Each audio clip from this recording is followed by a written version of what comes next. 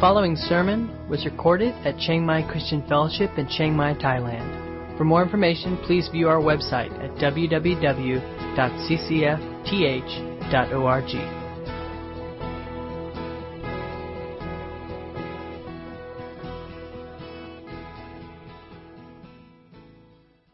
I'm going to invite you into Luke chapter 14. We're back into Luke now. And I feel like a broken record every time I do this, and I tell Tim this every single time he asks me to preach. It is by far the most convicting experience that I go through in my life, period. Having to bring Scripture when I myself feel so convicted by the words is kind of a painful process. And so as I've been digesting this Scripture, I can assure you that I am coming to you with humble passion, being convicted by this particular passage. And I would ask you to really dig deep and find where this applies in your life. This is an incredibly applicable Scripture to the Christian life. There is no there should be no confusion about what this looks like in your daily life as a Christian. Starting in Luke chapter 14, I'm going to read just the first 14 verses. We're going to do the parable of the great feast next week. Tim is going to bring that message. 14, verse 1. One Sabbath day, Jesus went to eat dinner in the home of a leader of the Pharisees, and the people were watching him closely. There was a man there whose arms and legs were swollen. Jesus asked the Pharisees and experts in religious law, "Is it permitted in the law to heal people on the Sabbath day or not?" When they refused to answer, Jesus touched the sick man and healed him and sent him away. Then he returned to them and said, "Which of you doesn't work on the Sabbath? If your son or your cow falls into a pit, don't you rush to get him out?" Again, they could not answer. When Jesus noticed that all who had come to the dinner were trying to sit on the seats of honor near the head of the table, he gave them this advice. When you are invited to a wedding feast, don't sit in the seat of honor. What if someone who is more distinguished than you has also been invited? The host will come and say, "Give this person your seat." Then you will be embarrassed, and you will have to take whatever seat is left at the foot of the table. Instead, take the lowest place at the foot of the table. Then, when your host sees you, he will come and say, "Friend, we have a better place for you." Then you will be honored in front of all the other guests, for those who exalt themselves will be humbled, and those who humble themselves will be exalted. Then he turned to the host. "When you put on a luncheon or a banquet," he said, "don't invite your friends, brothers, relatives, and rich neighbors, for they will invite you back, and that will be your only reward.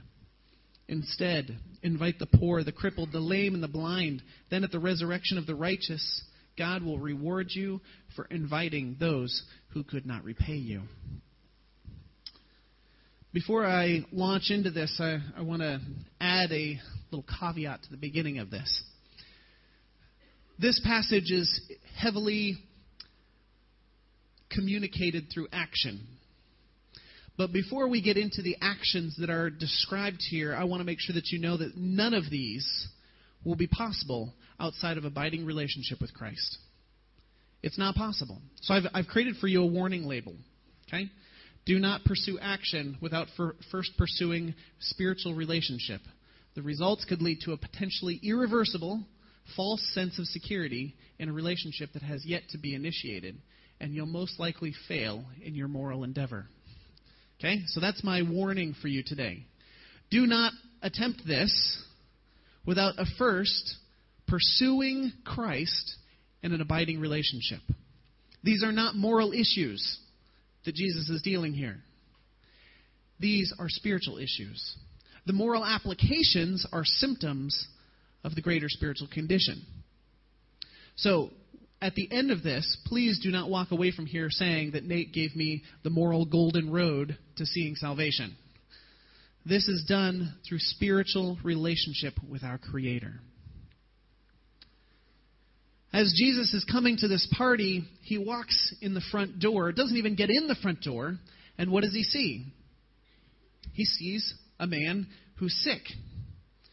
This man clearly had all sorts of issues, but the main one being that he had a thing called dropsy, which is an old term for essentially just means swelling. It can be a really severe condition. It can be deadly, potentially. It can mean that you have heart disease or liver disease. It has all sorts of reasons that it exists. It, in and of itself, is not really a disease. It is a symptom. But as far as they knew in this time, it was a disease. So Jesus walks up to this man, and he sees this man with what they call dropsy. He's swollen, probably in a lot of pain. My guess is by the severity of the description that he probably could not work. He could not take care of a family. He was not able to in any way care for himself or those around him. And he's sitting at the front door of this Pharisee's house. Now, Pharisees were probably, in fact, because this one was a leader, the Pharisees were quite wealthy back then. They had all the accoutrements that you could want. They were very well off. They had taken care of their family. They had nice houses. And it was very, very common for people in need to come and plant themselves in front of these houses with the hope that maybe somebody, a religious leader, might actually help them. As Jesus walks in, he sees this man and he asks a very, very pointed question.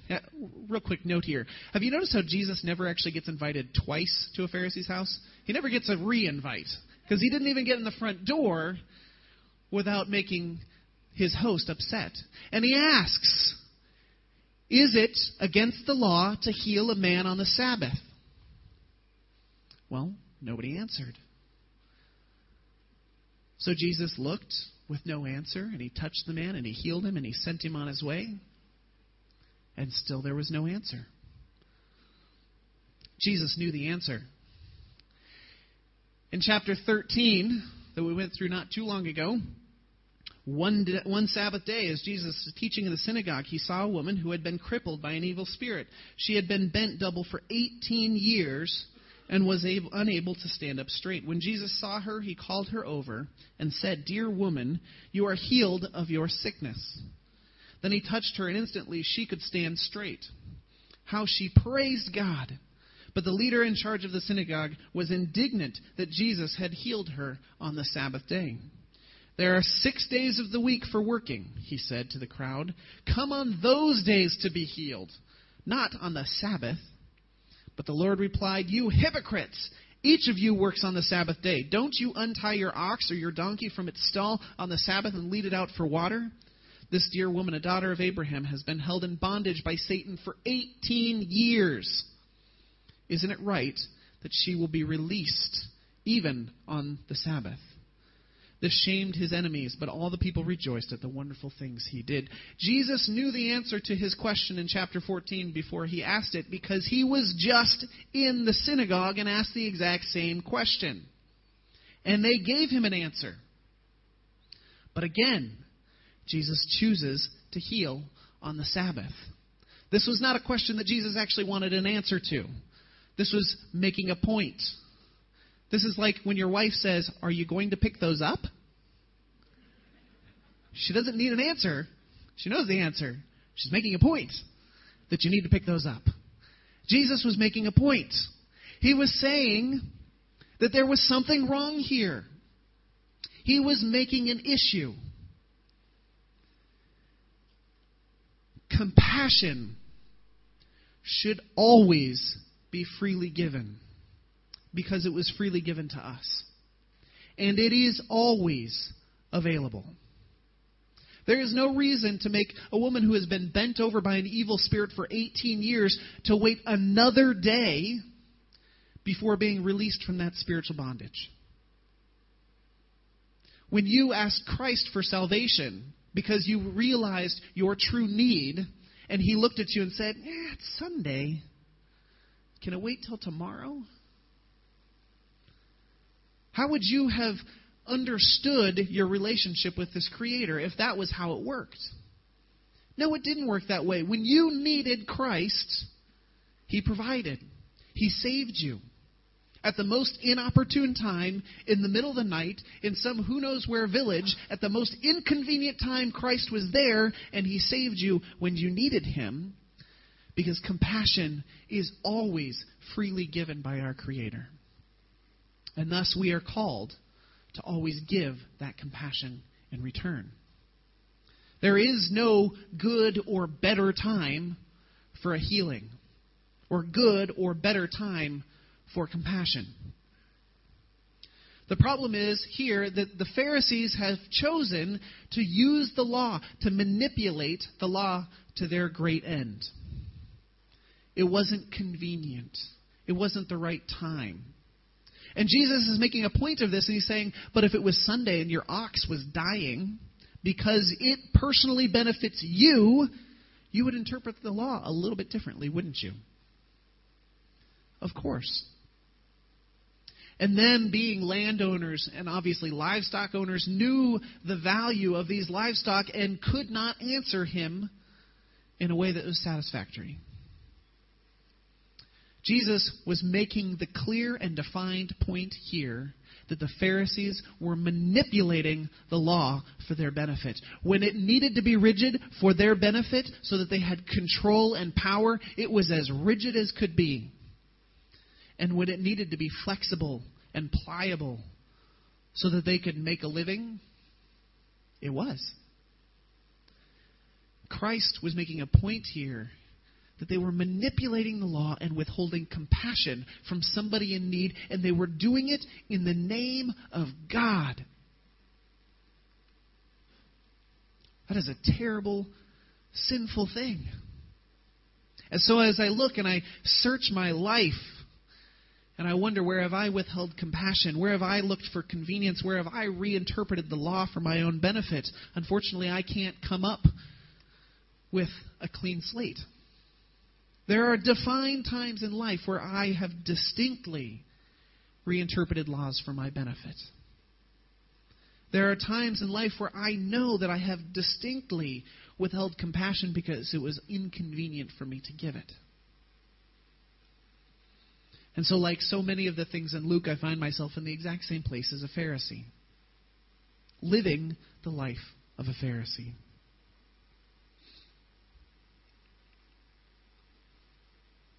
Who would God have me heal?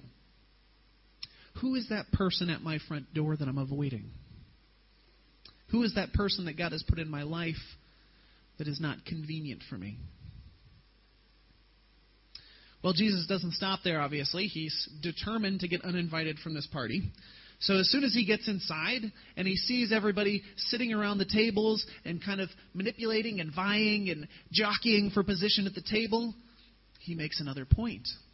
See, the way that this would work is that at a party like this, it would be very well attended, and there would be a large U-shaped table. And inevitably, the host would be at the very base of that U-shaped table, and all of the honored seats would be on either side of the host.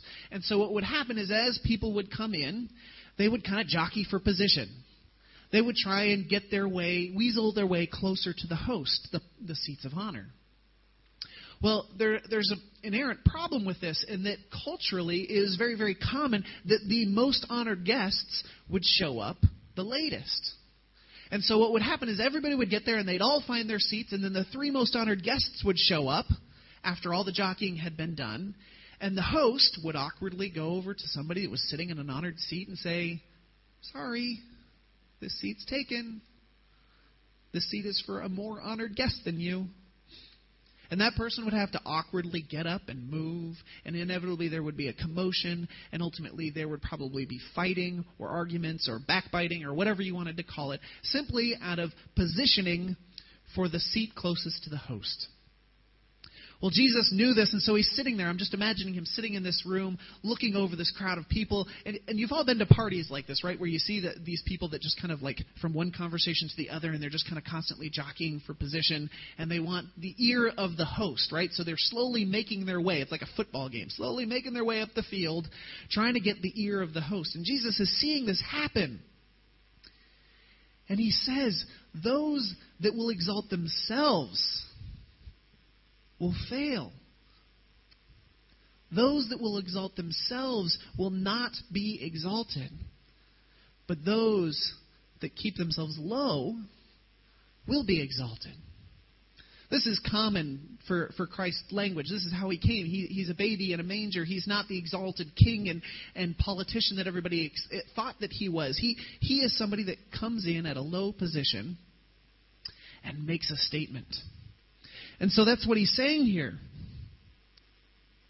He's saying, don't jockey for position. Don't manipulate people for your own personal gain. Don't kick people down the line so that you can be a little bit closer to the host. Now, another real clear lesson here that, as Jesus is attempting to not ever get invited back again. So he drives this home and makes it very, very clear that he is dissatisfied with this situation. And then he turns to the host. Because he hasn't probably yet totally offended the host, right? So he offended the host at the front door, goes in, offends all the guests. Now we're going to take another stab at offending the host again. And he says, when you put on your luncheon or a banquet, don't invite your friends, brothers, relatives, or rich neighbors. Don't invite them. For they will invite you back, and that will be your only reward. Instead, invite the poor, the crippled, the lame, and the blind. Then at the resurrection of the righteous, God will reward you for inviting those who could not repay you. Real quick, this is not a justification for leaving people intentionally off the guest list because they're related to you. Okay, so for those of you that are looking for that justification, this is not that. That was not the point. Okay? Also, those friends that you don't really like, this is also not a justification for leaving them off the list. What Jesus is saying is that you only invite people that can repay you. You invite your friends and your relatives and the people that you love because they can repay you, not just with money, but in reciprocal relationship. Maybe they're functional in a way that just makes it fun to be friends with them. Maybe they have cool toys. Newest iPad. Let you play with it. Maybe they simply are just good conversationalists. Maybe you're comfortable with them. Those are not good reasons to invite somebody to dinner. Jesus is making it clear here that you invite people to dinner because you are there to serve, to exalt Christ at your dinner table. And the people that will best do that are the needy, the poor, the dysfunctional, the hurt, the ailing, those that are socially dysfunctional, those that maybe aren't that much fun to have around. Because your reward is in heaven. Invite the needy to your feast. Now, as I was trying to figure out how to apply this, I just started thinking, just in the most basic sense of application for this, who do I invite to family dinners, to meals? Well, I invite the people that I want to be there. Now, real quick note here. It is not an evil thing to invite people that you like to dinner. Okay, that is not what we're saying here. What it is evil to only invite people that can repay you because you are searching for your repayment here on earth and not in heaven. That is sinful. And so as I'm looking through this and I'm wondering, well, first off, when was the last time that I had somebody over to my house? And was it for a reason that was selfless? Or was it because I wanted to enjoy that person's company? Well, Christ is saying here that that is not a good reason.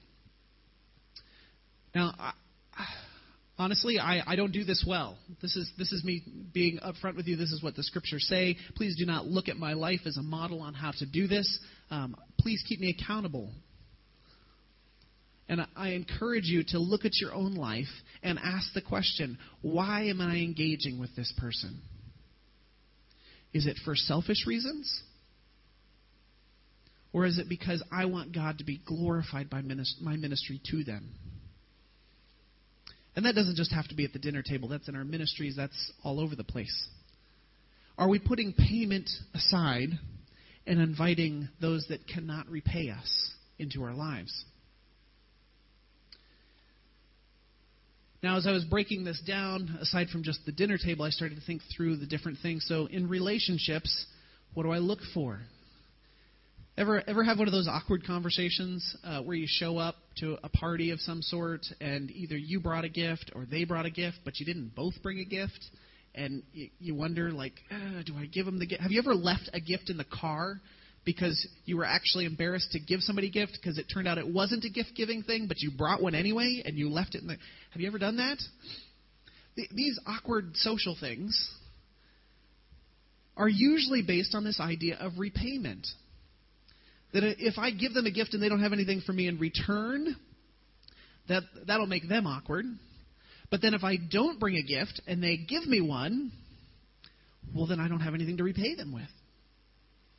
These little social things are built on this prideful attitude that we should receive repayment. What about just sympathy in a relationship? Have you ever had a really sympathetic friend before? People that are just really good at just understanding your situation. Maybe we'll even call it empathy, because that's the nicer word. But empathy. So they really understand your situation. You like to hang out with that person because you can share with them, and they just get you. And so you find yourself spending all your time with that person. Well, are you there in that relationship to glorify God? Or are you there in that relationship to receive payment for your efforts? Okay, so if I'm not already convicted enough, I've got like 6 more categories here. So, your marriage. How many marriage counselors do we have in here? A lot, right? There's probably 5-10 marriage counselors in here at least. I recognize a couple. And I have great respect for all of you that do this, because I remember what my marriage was like when I got marriage counseling, and it was a wonderful experience to go through that process. And I'll even share just a little bit further. Our marriage counseling was so successful that we came back after we got married and did it again, because it turns out there's a lot to learn after you get married. So I would encourage that. But as you're looking at your marriage, what types of payments do you require? Do you serve your spouse without any expectation of repayment? Do you clear the table without any expectation of repayment? Do you compliment them? Do you go out of your way to love them? Do you allow your spouse to pursue their dreams and callings in life without expectation of repayment? Do you act and live in a way that does not expect repayment for affection? If all marriages worked this way, this is like the ideal marriage, right? If both parties in a marriage could say that they honestly act in a selfless way without any expectation of repayment, divorce would not be a thing. Because what would you get divorced about? What's the number one thing you get divorced about? Well, my expectations weren't being met. They didn't love me right or well or whatever. If we got rid of the expectation of repayment, marriage would work. Okay, how about ministry? And ministry, right? We're all godly, devoted people trying to bring the gospel to Thailand. I'm sure a promotion has never been considered. I'm sure that any sort of accolades, rewards, recognition for your efforts, support raising, people, you probably never even think about that, right? Do we expect repayment for our sacrifices here? Do we expect repayment for our efforts? The reality is we do. And we take those things into our hands, our own hands, and we try and achieve our own repayment. Now, I am not saying that fundraising is a bad thing. What I'm saying is that if you expect funding as repayment for your ministry, you are in a tough place. What about visibility?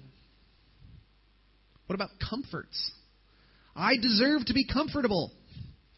I deserve for my kids to go to an international school. I deserve to go to an international church. I'm here sacrificing. I deserve repayment. Now, are any of those things bad in and of themselves? Absolutely not. But if you are seeking those things above what God has called you to in life, that is sin. If you are here in Chiang Mai ministering when you should be in Central Africa simply because things are easier here, then you are putting your repayment above what God has called you to. There's this thing I always wish, as an administrator, my prayer is always, please don't send me to India. I just couldn't do it. Thailand is hard enough. Keeping all my boxes checked and everything in my boxes is really challenging here. Please, God, don't send me to India. That's what you owe me for doing this. Right? There are always harder places to be. Places where we receive less repayment. Where we receive less comfort. What about at church? We need Sunday school volunteers. This is my chance to guilt you all into it. No, I'm not going to do that. But honestly, why do you serve? Why do you teach? Why do you preach? Why do you lead worship?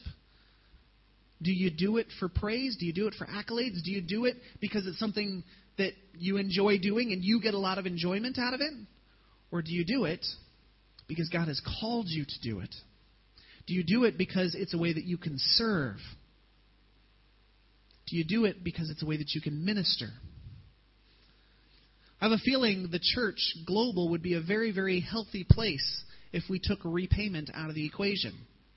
If people just showed up and volunteered and participated, and you don't have to volunteer and participate. Maybe God isn't calling you to that. That is fine. But if you are ignoring it because it's too difficult and the repayment isn't high enough, then that's an issue you need to work out with God. What about kids? Are kids even safe? No, they're not. Have you ever heard that thing, living vicariously through your children? It's your repayment, right? If they're successful, you're a successful parent. You've put all these years of effort, 18 years, into perfecting your child to the best of your ability. And then it's their chance to repay you. Right? To go off and make you proud and go to college and get a really nice job and become a huge supporter of your ministry, right? You're expecting, yeah. I didn't say it was evil. But if that is your method, your mode, your reality to how you parent your children, if you are looking for repayment, you will not receive it. They will disappoint you. How do I know that? Because they're human, and they're like me, and I disappointed my parents, and my parents disappointed their parents, and their parents disappointed their parents. Why? Because we should have no expectation of repayment. That is not the way that Christ treats us, and it is not the way that we should treat our children. When you go to sports events, and you see that parent on the sideline that's just yelling and screaming, and they're invested in their kid, and their kid is going to be the best at this sport, and they're going to go off and be a professional, and how dare you stand in their way, because that child is living a dream that that parent never got to realize themselves. That parent is seeking repayment for the way that they parent. We don't get repayment for things like that on earth. We're not supposed to. A relationship with Christ is selfless, not selfish. What about just in general the way you parent? The way you train your kids to apologize and reconcile. When they do something to hurt you, do you honestly just want that pound of flesh? Do you want to just toss them out the window and just see them just be frustrated and see them be miserable because it makes you feel better because they've hurt you? I've seen that happen. Kids that go off and make horrible choices, and their parents decide that they want to make their children pay. And so they throw them out of the family. They make them unwelcome in their home. Because that parent is expecting repayment for their efforts. The more I look into the more I realize that this is a significant problem in the church, in us as Christians. Somehow we've allowed this repayment thing to stay a function of the way that we as a Christian body work. And so I would ask you, how do you remove that from your life? I'm going to give you the answer. The answer is that payment is coming. Judgment is coming. And there are two sides of the aisle on that. Luke 11 says, "What sorrow awaits you, Pharisees, for you love to sit in the seats of honor in the synagogues and receive respectful greetings as you walk in the marketplaces. Yes, what sorrow awaits you. For you are like hidden graves in a field. People walk over them without knowing the corruption they are stepping on." In Luke 20:46 it says that they will receive the greater condemnation. If you pursue the things of this world, if you look for payment in the things of this world, we have a guarantee in Scripture that you will be compensated with exactly what you are owed.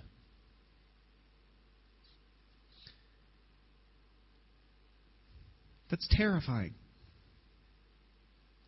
The reality is that every day of our lives, every minute of our existence, we are repaid infinitely more than what we are owed.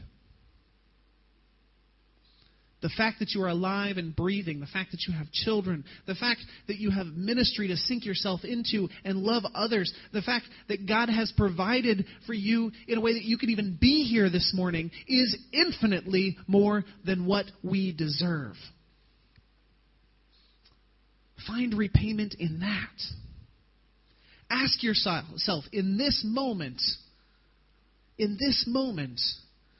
do I feel repaid? Or am I looking for God to balance that scale? For Him to give me what I'm owed, what I deserve? It is clear what payment we will receive if that is the path we go down. Fortunately, there's another side. Revelation 21. Then I saw a new heaven and a new earth. For the old heaven and the old earth had disappeared, and the sea was also gone. And I saw the holy city, the new Jerusalem, coming down from God out of heaven like a bride beautifully dressed for her husband. I heard a loud shout for the throne saying, "Look, God's home is now among His people.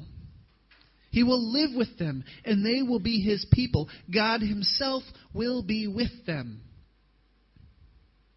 He will wipe away every tear from their eyes, and there will be no more death or sorrow or crying or pain. All these things are gone forever." And the one sitting on the throne said, "Look, I am making everything new." And then He said to me, "Write this down, for what I tell you is trustworthy and true." And He also said, "It is finished. I am the Alpha and the Omega, the beginning and the end. To all who are thirsty, I will give freely from the springs of the water of life. All who are victorious will inherit all these blessings. And I will be their God, and they will be my children." As you're driving down this path, there's signs everywhere. Caution, payment ahead, judgment ahead. And as we drive down this road, are we heeding those signs? Who is that person sitting at your front door waiting to be healed, waiting to be helped? What is the dinner situation that you are constantly vying for position and looking for reward? Who do you invite to your dinner table? Who do you invite into your life? The reality is it does not matter if it doesn't count for Christ. It will be wasted in this world. It will be burned up as ashes and gone. And then you will have an eternity to remember the choice that you made. I don't think that the problem that the church has these days is a moral issue. I think that it's a heart issue. I think that it's a soul issue. I think the problem is that we expect from God what we are not willing to give ourselves. We expect repayment. And so I would encourage you, please keep me accountable. Be my brothers and sisters in Christ. Be accountable to each other. Live selflessly. Nobody owes you anything. Every minute of every day, you are repaid in full. If you choose not to accept that repayment, your payment is coming. As I look at this scripture, I don't know about you, but I feel convicted. I feel miserably sinful. But in the depths, way off, the light at the end of the tunnel, I also see a light. This is not possible on your own. Back to abiding. You will fail. Absolutely. Across the board, we've had thousands of years of examples to teach us that you will fail. If you invite Christ into your life and you abide in Him, you get your sustenance from Him. You exist within His will. You go to Him daily for your fill. If you do that, there's a chance that we'll be successful. But you know what? If you do that and you still fail miserably, in heaven you will be rewarded. That's the path that I think I'm on right now. I'm going to try real hard and I'm going to fail miserably in my own power. And I'm going to constantly be reminded that Christ is the only way that I'm going to do this. And then on that day, when I die, I sure hope my kids, whoever survives me, probably my wife, chances are good, I hope that my ministry to them is a life well lived without expectation of repayment.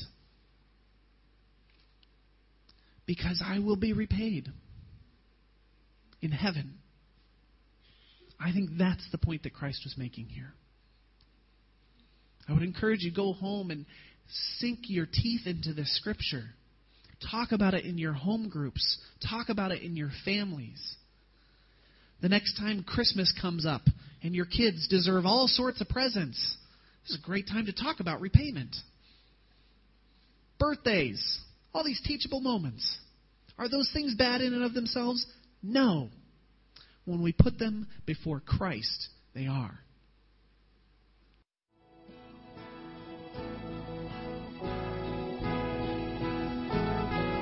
You've been listening to a sermon recorded at Chiangmai Christian Fellowship in Chiang Mai, Thailand. For more information, please view our website at www.ccfth.org.